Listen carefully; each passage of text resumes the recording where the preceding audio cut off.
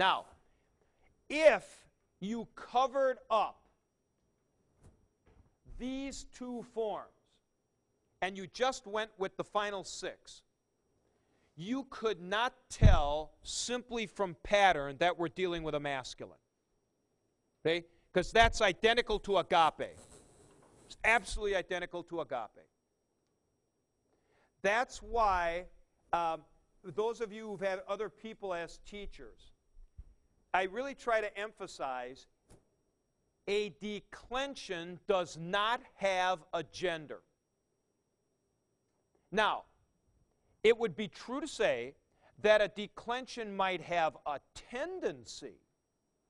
See, there are more masculines in the O declension than there are feminines.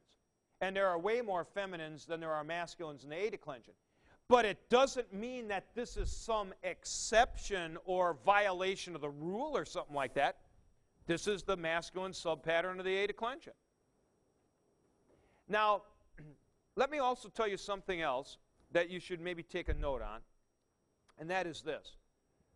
With these masculines of the A declension, with very few exceptions, all of the masculines of the A declension are actually male people, like prophet.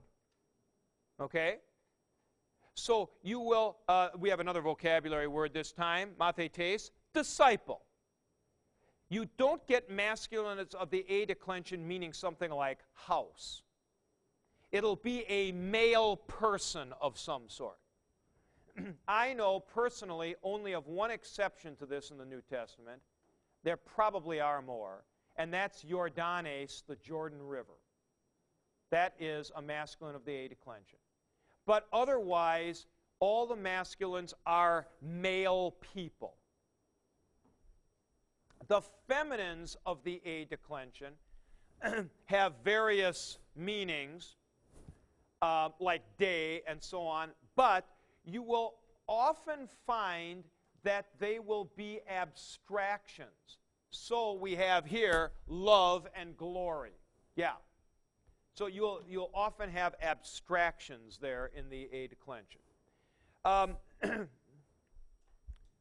Now, here is a Matthew Creedon question.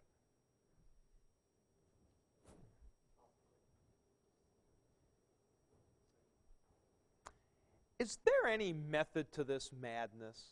I mean, is there kind of any way to know whether an A declension noun follows the alpha pattern, the eta pattern, or the hybrid pattern? Well, there are several answers to this. Here's the first one. In the vocabulary, this will be listed for you so that you can see it. Here's how you'll see. Hemera will be listed in the following way. Hemera dash as, comma, feminine. That tells you it's the hemera, hemer, as pattern. Agape will be listed like this. Agape dash ace, feminine. Now you know you are on the ace pattern.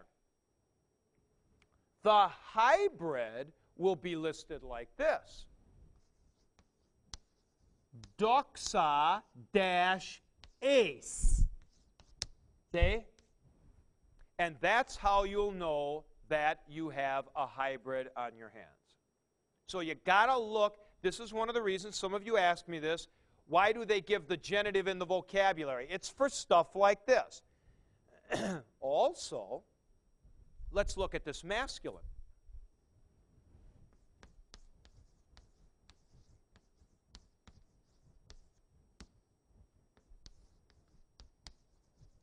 Now, when you see ace, oo, you know it's A or first declension masculine. It's not an O or second declension masculine, which would be what? Logos, logu, theos, theu, apostolos, apostolou. But now we have Prophetes, prophetu. Mathetes, mathetu.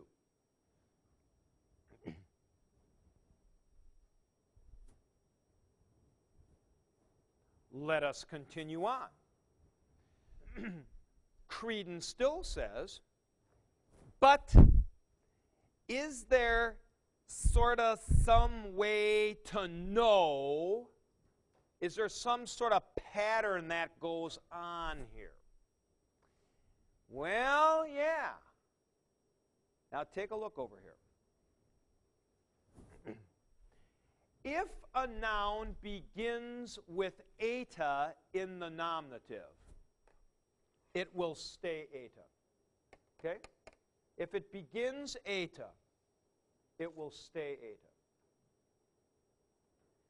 If it begins alpha, it will either stay alpha or go hybrid. Remember, there are no reverse hybrids. You never go eta, alpha, alpha, eta. It's always alpha, eta, eta, alpha. So now, is there any method to that madness that we can tell whether or not it's going to switch? Well, yeah, there is actually. And that is this. Look at the consonant before the alpha. If it is a consonant other than rho, it will go hybrid. If it is a rho, it will stay alpha. And if there happened to be a vowel in front of that alpha, a vowel in front of the alpha, it'll stay alpha. Now let me repeat that. Look at the letter in front of the alpha. If it is a vowel or rho, it will stay alpha. If it is a consonant other than rho, it will go hybrid. So, notice my example over there. Hey, Mera, is that a vowel or rho? Yep, it's a rho, so it stays alpha. How about doxa? It's a consonant other than rho, so it goes hybrid. It is also true that if the stem ends in epsilon, iota, or rho, it must be alpha pattern. There's no possibility of putting an eta on there to begin. That's reviewed for you in the book. So I don't want to spend a lot of time on that.